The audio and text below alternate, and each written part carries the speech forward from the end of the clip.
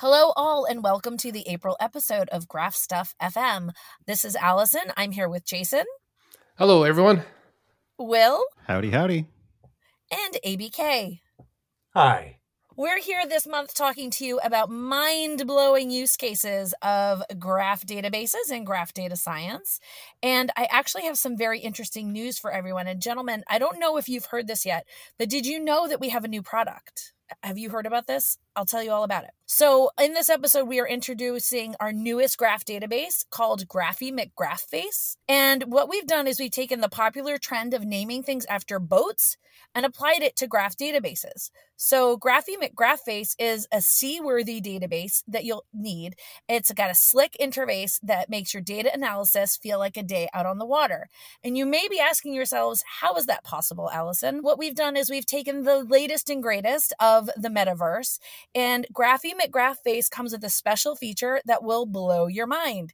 It's called the Graphy Boatometer, and it allows you to visualize your data as if you were on a boat. So you can see which nodes and edges are riding the waves, which ones are lost at sea, and it's a perfect tool for when you need to make sense of your data or if you're feeling a little bit seasick. So there's no need to settle for boring old graph databases when you have Graphy McGraphface. So you can try it out today. Let us know what you think. There is one slight disclaimer. Graphy McGraphface may or may not actually exist, and any resemblance to a real database is purely coincidental. So this is our April Fools for you. Welcome to the April episode. We hope you enjoy this episode of mind-blowing databases and use cases. Nicely done. You really had me going there for a moment. I was pretty excited to do some nautically themed graph databasing. Kind of disappointed that that's not a real product. But yeah, let's talk about some quick things, news from the community going on. One thing I want to mention is if you are interested in presenting your graph story or a project that you're working on that you want to share with the community, there is a form that the Neo4j community team is collecting this information. So we'll link that in the show notes. But you can basically submit your idea for a Neo4j community presentation coming up. Also, if you are a Neo4j user, the Neo4j product management team would love to book a 45-minute user survey session with you so you can help give feedback and help us improve Neo4j. Also, another forum for that, which we will link in the show notes. And the third thing I want to mention, this is a little bit of a teaser. This is not quite ready for submissions and registration yet, but for Global Graph Celebration Day, which is April 15th, thereabouts every year in honor of Euler's birthday, Euler, the inventor of graph theory. We try to celebrate graphs with the community every year. And this year, we are going to be launching a hackathon around Euler's birthday and Global Graph Celebration Day. The theme is going to be related to Neo4j Aura and specifically integrating Aura into your development workflow. So stay tuned, look for that announcement. Probably the best way to find out about that is to subscribe to the Twin4j weekly newsletter, This Week in Neo4j. So if you're not subscribed to that, definitely check that out and you can find out about cool things like what I just mentioned. And so with that, I think we'll go over to ABK to talk about some of the product updates that were released this month. Sure. Thanks, Will. If you've got some feedback to give for that 45-minute survey, that's awesome. But if you're looking for new things to provide feedback for, here's a couple of options for you. You've seen probably the awesome new data importer tool that we have, and that's great if you already have some files prepared and you just want to quickly create a graph out of that. That's great. Sometimes, though, the files you've got maybe need a little bit of massaging, and one of the common things is that you might have one file with just all nodes of different types, and one other single file with different types of relationships. Previously, you would have had to have done some data processing on that, tease apart all the nodes and tease apart all the different relationship types, and then do the importing with the data importer. Now there's a great new feature called a file filter, which lets you set criteria as you're going through the import file. And you can say, okay, look at this column, and that's going to let you know what kind of node I'm importing or what kind of relationship I'm importing and map that differently into the data. It's a small little feature with a huge productivity bonus. I think it's definitely pretty cool. There's another feature worth commenting about. Everybody's favorite data visualization tool, Bloom, has a new feature called Slicer. Sounds very edgy, don't you think? Graph database with an edgy feature? Of course, this is fantastic. What Bloom Slicer really does for you, if you think about like all the properties you've got in the graph, you can basically grab a property that is numerical or maybe time-based or geo and pull that out into what amounts to a little scrubber. You pull out that dimension of the graph, and then you can like filter the graph based on that value. So you can see ranges of values, and then you can decide what ranges of values you want to see. It's a really nice way to drill down into the graph that you're looking at and see different parts of it. Another thing worth mentioning is that our beloved Neo4j drivers and all the languages that we support out of the box are incredibly powerful. You've got lots of different options for how you want to run your transactions, if you do them in sessions, if you want to keep track of bookmarks. It's very sophisticated stuff. Also possibly a little daunting when you're just getting started. So there's an experimental API for using the drivers, which basically makes a bunch of good decisions for how to handle bookmarks, how to handle sessions, how to do all that stuff, and collapses all of the API calls into like single API calls. So you could pretty much just say, hey, run the Cypher query and give me the results without worrying about how to do all that, what to do with failure modes and things like that. Definitely worth checking out some experimental client APIs. And there's a Neo4j 5.6 release, which has the latest of everything in it, the latest APOC, the latest tools, a bunch of other stuff. And of all the features that's in there, I'll actually call out one particular thing. It's been kind of a slow burn trend throughout Neo4j that I think is worth appreciating. There's a new feature for being able to, through Cypher, show settings. Previously, you might have had to have called, I think there was like a dbms.list config or something. It was a bit of an odd thing you had to actually use for figuring out how this particular database is set up. Now it's actually just a formal command called show settings, like show databases, like show other things you can see. There's this nice trend of actually recognizing the objects that the database manages. You can show those objects. You can then manipulate those objects. The mental model is getting cleaned up a little bit, becoming more sophisticated, a little less feeling like it's file-based, a little bit more feeling like these are logical things you're working with. It's a subtle shift that's happening. It takes a lot of time to do it all, but I think it's going to be pretty nice when it all comes together. Nice improvements every day, every release. So that's really great. So those are the product updates I've got for you this time around. Go check those out and call your local PM and schedule a survey to talk about these new features and give them some feedback about what you like and what maybe could use a little more work. That's all for me. Hey, Jason, what do you got going on? Hey, thanks for those updates, ABK. Yeah, so this month, by the time you're listening to this podcast, we would have finished 3 out of 4 workshop series.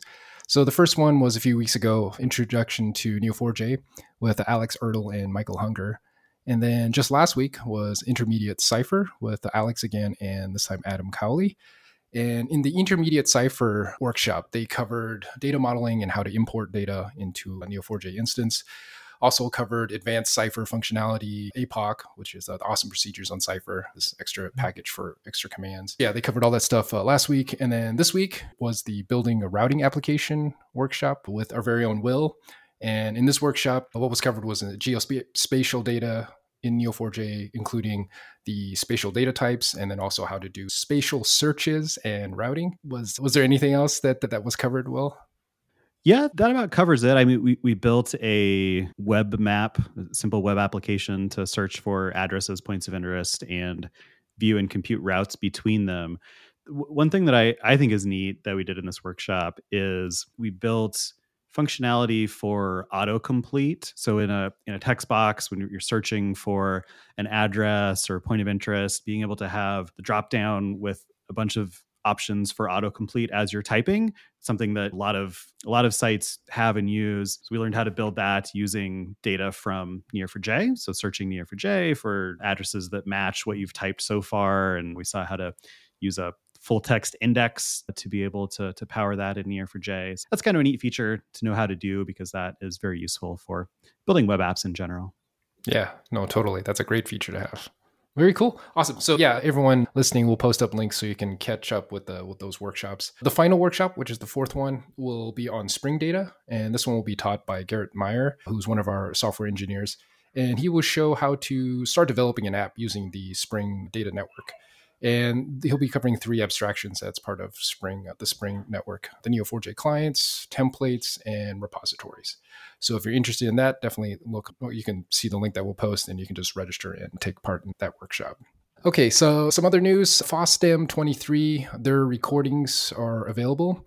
And of interest from FOSDEM is they had a whole dev room dedicated to graph systems and algorithms. And of those, I'm choosing a top 3 that I would recommend. So the first one was the LDBC, which is the Linked Data Benchmark Council. They showed some of their open source tooling for benchmarking graph databases. Any data sets going from 1 gigabyte to 30 terabytes. And the way their process works is they have a bunch of certified auditors, right? So a company can submit their benchmarks. And what these certified auditors will do is basically repeat the benchmark testing using their tool sets and workflows, and basically certify that these databases can move as fast as are claimed. So anyways, yeah, that's a good talk to check out. The other 2 I'd recommend is TE Detective, which kind of TED is capitalized. So when you first look at it, I thought it was like, oh, it's a TED Talk as a graph database. It's actually stands for Tenders European Daily. That's what the TED part stands for. So what they're doing here is it's an open source solution for exploring public procurement data for basically non-experts, right? So a lot of in the European Union, a lot of these public procurement programs are public. So what they've done is they put this into a system where you can explore and peruse the data. And the last talk that I'd recommend checking out is the IPy Sigma talk. So IPy Sigma is a Jupyter widget for doing visual network analysis in a Jupyter notebook. So that's a cool plugin. If you're using Jupyter Notebooks, definitely check that out. Next, on things that happened this month, there was Pi Day, which is supposed to be for Mathematical Pi. But every time Pi Day comes up, I want to do something Raspberry Pi related because Pi and Pi. So this year I went and created some instructions just for downloading Neo4j 5 onto a Raspberry 5 if you want to do a project like that. And I started working on a future Halloween project that I want powered by Raspberry Pi. So this was very timely for me to get up and running. But anyways, getting it running on Pi is very simple, so long as you have Java installed. If you don't, you just install, and then you can download the Neo4j 5 package, and then you're basically good to go. Now, the only thing is really deciding which package you're going to go with, right? Are you going to go with community or enterprise? And then if you go with enterprise, you've got 2 licenses to consider. You've got the commercial license and the evaluation license. If you're just playing around testing, especially if you're starting off on a Raspberry Pi, you can download the Enterprise Edition and just choose the evaluation license to get started. Now, the Enterprise Edition, you're probably wondering what's the difference between community versus the Enterprise Edition. So the Enterprise Edition has a number of features that the Community Edition doesn't. For example, the Enterprise Edition has access control, the ability to do backups and metrics. So it has these extra features that you may want to consider, in which case you'll want to go with the Enterprise Edition. Okay, so anyways, downloading Raspberry Pi is pretty straightforward. The only time it gets tricky is if you want the Pi to auto start Neo4j every time it restarts. You just have to configure systemctl to do that. And that's a few steps. I'll post a link to those instructions in the description. And last thing I want to talk about in terms of recent news is just a little bit about GPT, since that continues to make a lot of news. Tomas Bratanek. Oh man, sorry, Tomas. I always butcher your last name. So he wrote this really good article, Knowledge Graph-based Chatbot with GPT-3 and Neo4j. And in this article, he goes and basically demonstrates how to use ChatGPT to construct cipher queries against your Neo4j instance. And he does open his blog talking about using ChatGPT to construct data to import into a graph database. But because GPT, especially version 3, has a hallucination issue, right? So if it doesn't really know the data, it'll just give you some answer. So this can be a problem depending on what you're working on. So he ended up demonstrating using an NLP custom pipeline that he had worked on previously, and then uses that to feed data into a graph database, and then trains a prompt to create the cipher queries to extract the data from that instance. And then he uses a Streamlit chat for the UI, and he put it onto a Docker container. So it's a great article if you're looking to use something like ChatGPT to help you take care of that query layer, right? So if you're not yet a Cypher expert, but you would like, some assistance on like, what information you want from your graph database, here's an alternative to get a system that will help you build those queries. Okay, so those are all the updates for me. So every week there are at least 2, sometimes more, live streams on the Neo4j live stream, usually run by our friend and colleague Alex, usually interviewing a guest, talking about their project and sharing some things. And this month, my favorite live stream was with Alex and Friedrich Lindenberg talking about the Open Sanctions project. I met Friedrich a few years ago in Berlin, I think for the first time, when he was working at OCCRP, which is the Organized Crime and Corruption Reporting Project, so a group of investigative journalists.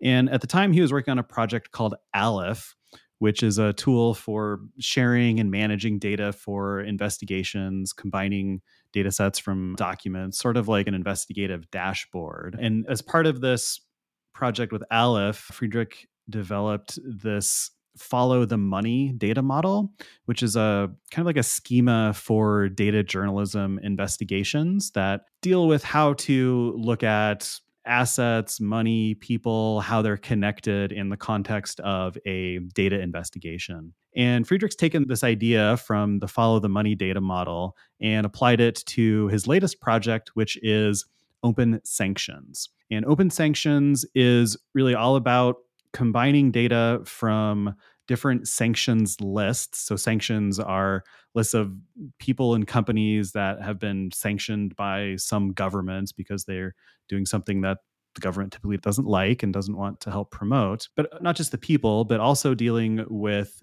their relationships to companies, investment holdings, other individuals. So the goal of Open Sanctions is to combine all of this data from multiple sources into a single graph.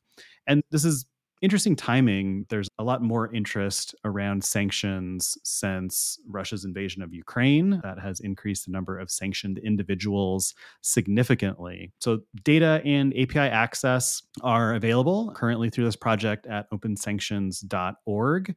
And Friedrich also talked about a recent collaboration with another project called Open Ownership. So Open Ownership is combining corporate registry information from lots of different companies. So in many countries, the information about who owns what companies is public information. And so Open Ownership takes that data and combines that. And so this new collaboration that Friedrich was talking about with Open Sanctions, Open Ownership, and Linkurious, which is a graph data visualization tool. If you're been a longtime Neo4j user, you're probably familiar with Linkurious. So Friedrich showed some really interesting examples of what you can do with this data that are really powerful for data investigations, typically investigative journalists. So things like show me all the people that are sanctioned and own a company in a certain country. So this is really difficult today for journalists to answer these questions, but Friedrich showed how that's possible with all these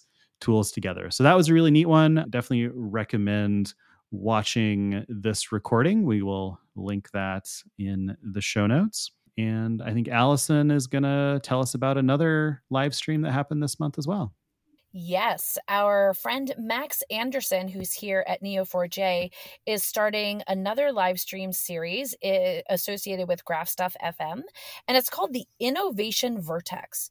And what Max does is he goes out into industry and interviews folks who are really taking Graph and using it to move some sort of innovation and moving a project forward in a really innovative way. The first episode that just came out is featuring Philip Asblom, who's from Digital Twilling out of Sweden.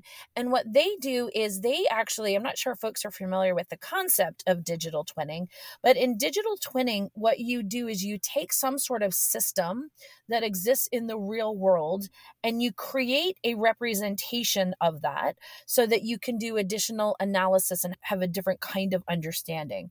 So, for example, one of the things they worked on recently, his company worked on, was digital twin for the Transportation Administration in Sweden, so that there's new ways that they can actually understand they can test prototypes. So the idea is that when you have this digital representation, you can actually do different kinds of simulations. So what they did was they went through and they were able to develop and test prototype solutions with the aim of streamlining and optimizing traffic information across organizational boundaries. So really what it allows them to do is, in organizations and complex systems where you have lots of subdivisions and things are more siloed, it allows you to create this representation so that you can test across the entire system. So that's what Philip has been up to at Digital Twilling, and I'm super excited about what Max, and I've heard a few of the people that are coming up, so definitely keep an eye on that, and he'll be bringing you all the latest in innovation that's happening in the graph space. Now it's time for our listener audio question. So just a reminder that anyone can submit an audio question to be featured on a future episode of the podcast. Just go to graphstuff.fm and look for the submit a question button, and you can record your question and send it right to us. This question for this episode comes from a very special member of the Graph community. Let's give it a listen. Hey guys, my name is Emil, and I have a question for the podcast. One of the most magical things about the property graph model, at least to me, is just how broadly applicable it is. And out in the real world, we've seen it used in fraud detection in banking. We've seen it used for recommendations in retail and digital twin in manufacturing, and the use cases just go on. And we've seen it being deployed to chase down Russian oligarchs. We've seen it used to be a part of finding the cure for cancer and the mission to Mars. So my question for the podcast is, out of all these use cases that we see out there, just personally for you, what are the use cases that are the most mind-blowing to you?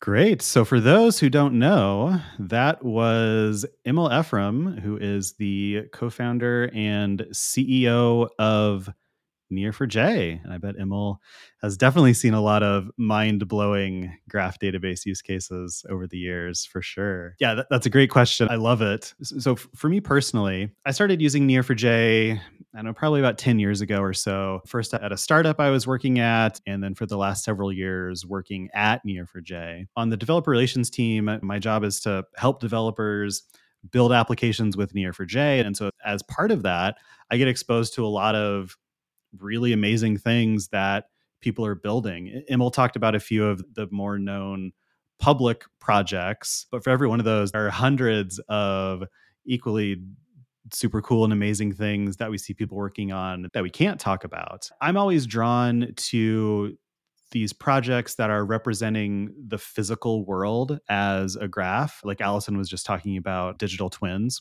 And I think I'm drawn to that because it kind of reminds us that graphs are everywhere. Like, this is an inherent data structure that describes connections, and we see those in the physical world. This is not just some human construct. I think one specific mind-blowing representation of this came from Will Reynolds in a Nodes presentation. So Nodes is the Neo4j Online Developer Education Summit. I think this was in 2020, maybe 2021. We'll link the recording in the show notes. But Will Reynolds was talking about the building graph. So Will is a principal software engineer at Hoare, which is the UK's biggest MEP consultancy. MEP is mechanical, electrical, and plumbing systems. So think of the large scale infrastructure inside very large buildings.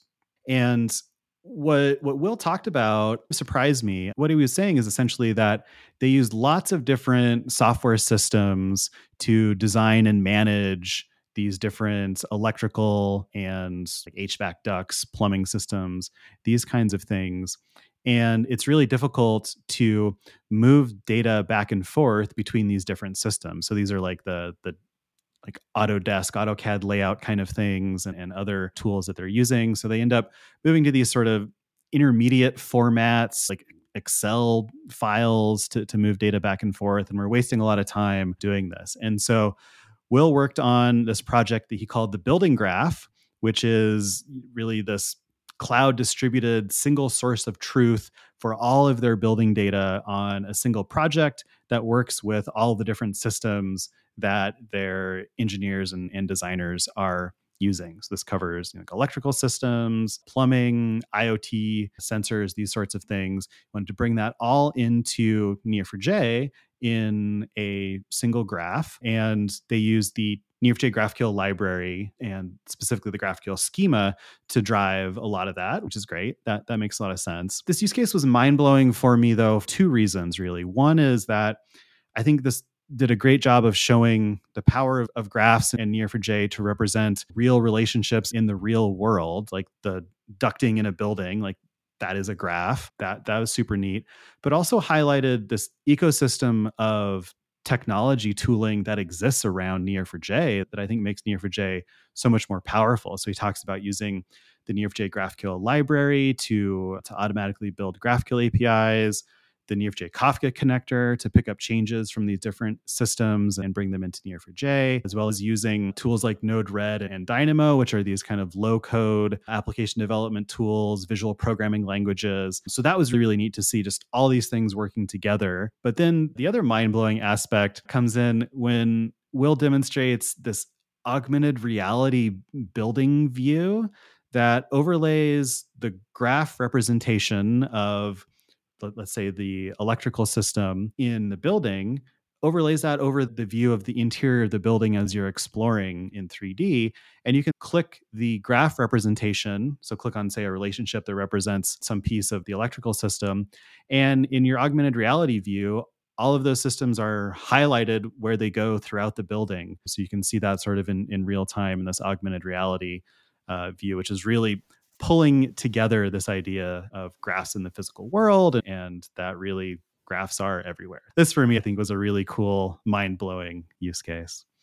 Jason, what's your favorite mind-blowing graph database use case? My favorite use case is probably just like knowledge graphs in general. So using knowledge graphs to find hidden or really interesting data that would otherwise be hard to find. I haven't been working with Neo4j as long as Will has. I got introduced probably about 4 years ago. And it was through the ICIJ, right? The International Consortium of Investigative Journalists, their work on the Panama Papers, right? Using a graph database to power their investigation. I like to think of graphs as, or knowledge graphs in particular, as a giant digital crime board, right? It can link very disparate points of data and coalesce it in a way that you wouldn't see when you look at information in silos. So after the Panama Papers, after I learned about Neo4j, I went on a year after that to work on a project that ended up not seeing the light of day. But what we did was we had built this sort of a weighted multi-skill search engine. So the idea was you would take your existing team of developers and you would get an aggregate score of what the team's abilities were, right? Are they expert Python developers? How good are they with Kubernetes? And then show where in this graph that the team was missing some skill sets so that when you went to bring on another developer, you would have this sort of radar view and you would see, oh, does this person's puzzle piece looking set of skills overlap or help fill in the gap of what the existing team was or has. And this was a difficult thing to do if you were to do it just in a relational database, because what we were doing was we were allowing people to search not only by the sets of skills that they wanted or what they were looking for, but in a weighted fashion, right? So are they beginner, intermediate, advanced? And then when you're searching between ranges of these skills, like how do you aggregate that data? How do you determine which candidates should be surfaced up to the top? Ultimately, we ended up using the harmonic centrality graph data science algorithm, which has a great name, I think, which is a variation of the closeness centrality algorithm, which is used for finding how close a particular node is to other nodes. So the answer is going to be a node that is closest to the set of parameters that you had put into this. So anyway, so harmonic centrality is a version of closeness centrality that is capable of taking into an account graph data that is disconnected, right? So closeness centrality requires, you can tell me if I'm wrong here, Allison. My understanding is a closeness centrality algorithm requires that the graph be all connected. It won't take into account disconnected subgraph components. That is correct. Awesome. Okay. All right. Even just a straight up Python developer with minimal graph data science skills, you just read the descriptions and you can find an algo that will work for you. So if you're interested in something like what we were building, David Meza, who is the head of analytics over at NASA and has been using Neo4j for quite a while, he gave a keynote at the Knowledge Graph conference last year. And in that keynote, he brings up quite a few things. But in one of the things he's worked on is this using knowledge graphs to find hidden skills within NASA itself. So his database was way more comprehensive than the one I was working on. He combined job information, which occupations different NASA employees had, their training, which missions they had worked on, and other internal employee data sets, and put it all into this comprehensive knowledge graph. And after it was available, he was able to give answers to different team members. And these questions that he was able to answer were things like, what is the next career move that an employee should consider based on their existing skill sets? Like what is just beyond their current capabilities? What do they have to learn to make it to the next step? And what are those occupations that are available to that person? I was also able to find related skills between departments. So a team was going out to a recruitment fair, and they wanted to know basically what skills they should look for when they were looking to fill a particular role on a team, right? Like what skills were the highest priority and at what level, what that order was. And another thing he was also able to answer was, what is the diversity in the current workforce, right? Because they had general demographic info, and so they could split the entire employee data set into different groups and find out how well they were getting coverage on. So yeah, knowledge graphs. And Allison, I think you have a great mind-blowing example. What was yours? I do have a mind-blowing example, but before I get to mine, I just have to say what you brought up is something that's always been super interesting to me is how do we understand teams as graphs? And there's some really interesting research that was done by Iyad Rawan, who was at MIT, about understanding where the knowledge needs to be within the team and how to actually balance your team based on that knowledge. So bring up one of my favorite researchers, nerd alert. But my personal mind-blowing use of graph is a company called Basecamp Research. And these folks, they're just fascinating to me. So they have the world's most comprehensive knowledge graph of nature. Like literally nature. So their graph, they have hundreds of geological, environmental, chemical tags. They have environmental context. And so where their strength lies is around protein research. And so right now, most protein design is limited by public data sets that are available. And so what they've done is they go out and they go into the far reaches of the world. They have folks that do deep sea expeditions. They go into all different kinds of territories around the world to sample biodiversity. So 90% of the proteins in their graph are actually entirely new. Their database right now is larger than the largest publicly available database and is significantly less redundant, but they have increased the number of proteins known to science by 50%. So when you think of all the proteins that were known to science, to think that they were able to move that far forward in what they're able to understand about planet Earth, it's truly mind-blowing to me. If you're interested, I definitely suggest that you just look in on Basecamp Research because they really are in this mind-blowing space of understanding what is actually occurring with life on Earth and the proteins on the planet. Totally mind-blowing. So that's certainly mine. I think, Will, do you have a favorite tool this month? Yeah, let's move on to talking about our favorite tools of the month, some things that have brought us joy to use this month related to Neo4j or not. Mine happens to be related to Neo4j, and this is specifically the new coordinate layout feature in Neo4j Bloom.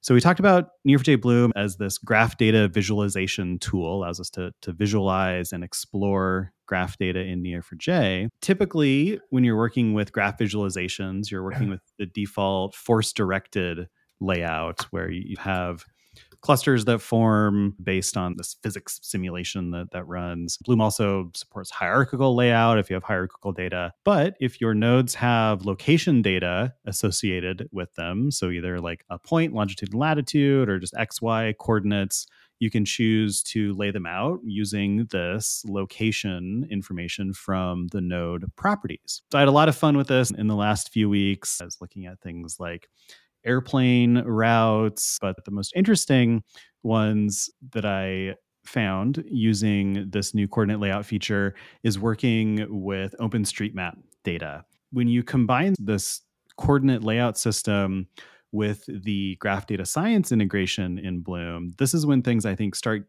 to get really interesting, because you can not only lay out all of the, say, intersections and road segments of a city, but you can then run graph algorithms on the road network to find things like what are the most important intersections in the road network. You can find neighborhoods with algorithms and style and color them differently in Neo4j Bloom. So combining those two features, the coordinate layout feature in Bloom with the graph data science for visually styling your visualizations using graph algorithms, definitely my favorite tool of the month. I've been tweeting out a lot of these visualizations of different city road networks just because I thought they were interesting. So I'll include a few of those in the show notes. Over to Jason. Jason, what's your favorite tool of the month? Thank you, Will. Talking about that coordinate system, I'm looking forward to playing around with that. It's part of a project of an upcoming sci-fi celebration day. I'm moving data from a particular sci-fi series galaxy map into a Neo4j instance, and being able to have that coordinate system be able to mimic the shape of that galaxy I'm really looking forward to seeing how that all plays out. But yeah, my favorite tool of the month is actually GraphGPT, which was developed by Varun Shenoy, who is a Stanford student. I think just a few days ago, Allison actually interviewed Varun on this app that he had developed. So Allison, you might have some more insights on this project.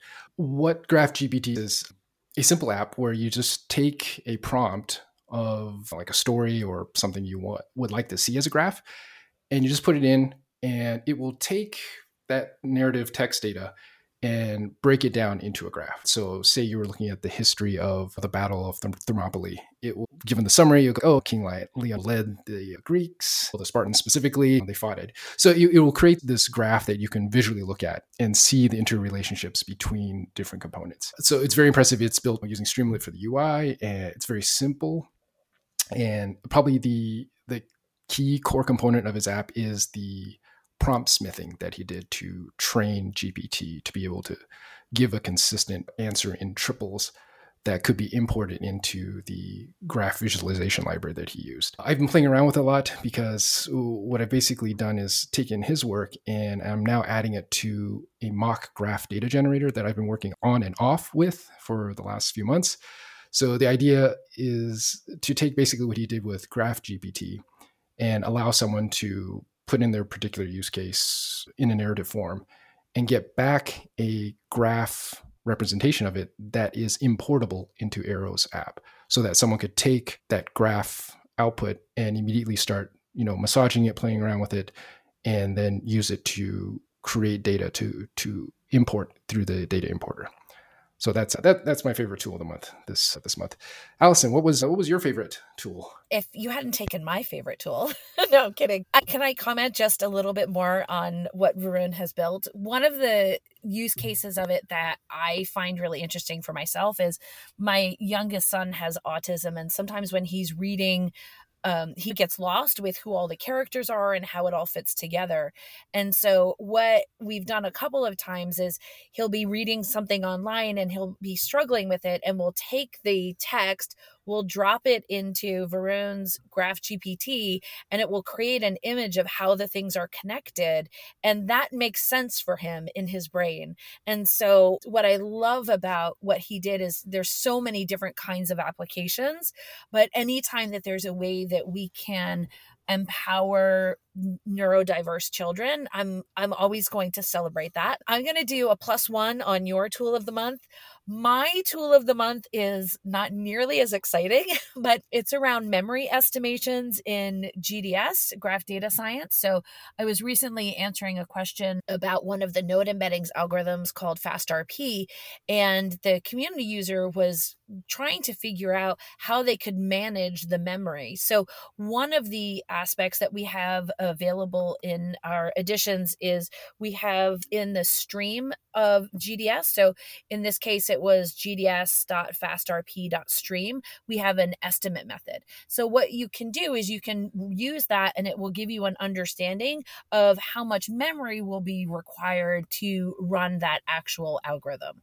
So I know we're always trying to manage the memory, especially if you're working on a desktop server. So just know that memory estimations are out there and available. ABK, how about you? Do you have a favorite tool of the month? I do. Thank you, Allison. My favorite tool of the month is one that I was reminded about recently, and I want to remind everyone about it. I think it is quietly awesome and incredible, and it's called Fabric. And Fabric in Neo4j really means, in practical terms, that if you have some cluster deployed with multiple databases running on that cluster, you can take a couple of those databases and create a composite view that lets you see those databases as one thing. That's a practical kind of description of what it is. But what that really ends up meaning is this is our first real step towards having graphs themselves as part of modeling things. That we can have architectures that say, actually, I've got a graph over here, could be plumbing. This graph over here could be electrical. And you know what? I want to have a view that is the building view that takes those two things and has a composite view of that. Or you could have a graph that is North America and a separate graph that is Europe. And they live on their own most of the time, but you can also have a composite view that sees those things. This is an incredible modeling opportunity that is quietly awesome and underappreciated. It is a practical solution right now for enterprises that have huge amounts of data. You can do this kind of modeling within a single database using labels. We have conventions for doing this today. And I'm sure like the building graph, for instance, probably just does that all within one graph because Neo4j can handle that scale and you can do it with labels pretty darn well. But this formalizes that observation that actually sometimes we have multiple separate graphs that themselves have connections, but that we can have that are bigger than the individual graphs themselves. So I'm super excited about Fabric because I'm super excited about where it's heading. It's really just the first steps towards having composable graphs in the future. And I think that's going to be, for me, a mind-blowing use case that isn't about a particular domain. Just the capabilities of graphs are going to get pretty amazing in the future. So that's my tool of the month that I've been reminded of. You should all go check out Fabric too. Thank you, ABK. That's a great tool that definitely doesn't get enough attention. Okay, so upcoming events coming down the line is, again, the next training workshop, a training session on Spring Data. Also coming up in mid-April, we got quite a few things happening. There's the Global Graph Celebration Day, which is connected to, of course, our hackathon is also connected to that. Also in mid-April is the Graph Summit in Munich. Also, we have the CFPs, a call for papers for nodes, that is happening later this year. It will also be opening up in mid-April, so keep an eye out for that. And then in early May, if you're interested in the Knowledge Graph Conference that David Mesa, the head of NASA Analytics, if you're interested in that conference, they will be having the 2023 version in early May in New York. We'll post a link for that as well too. Closing items, we are still looking for a technical curriculum developer, someone to join our team and help with developing future Graph Academy courses.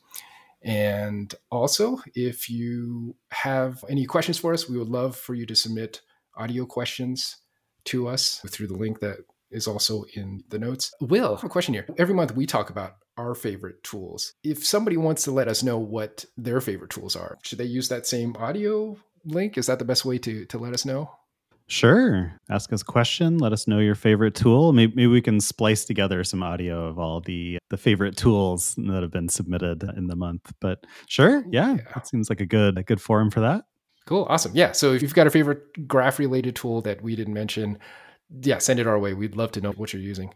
Cool. All right. I think that's it. Thank you everyone for listening, and we will catch you next time. Bye-bye.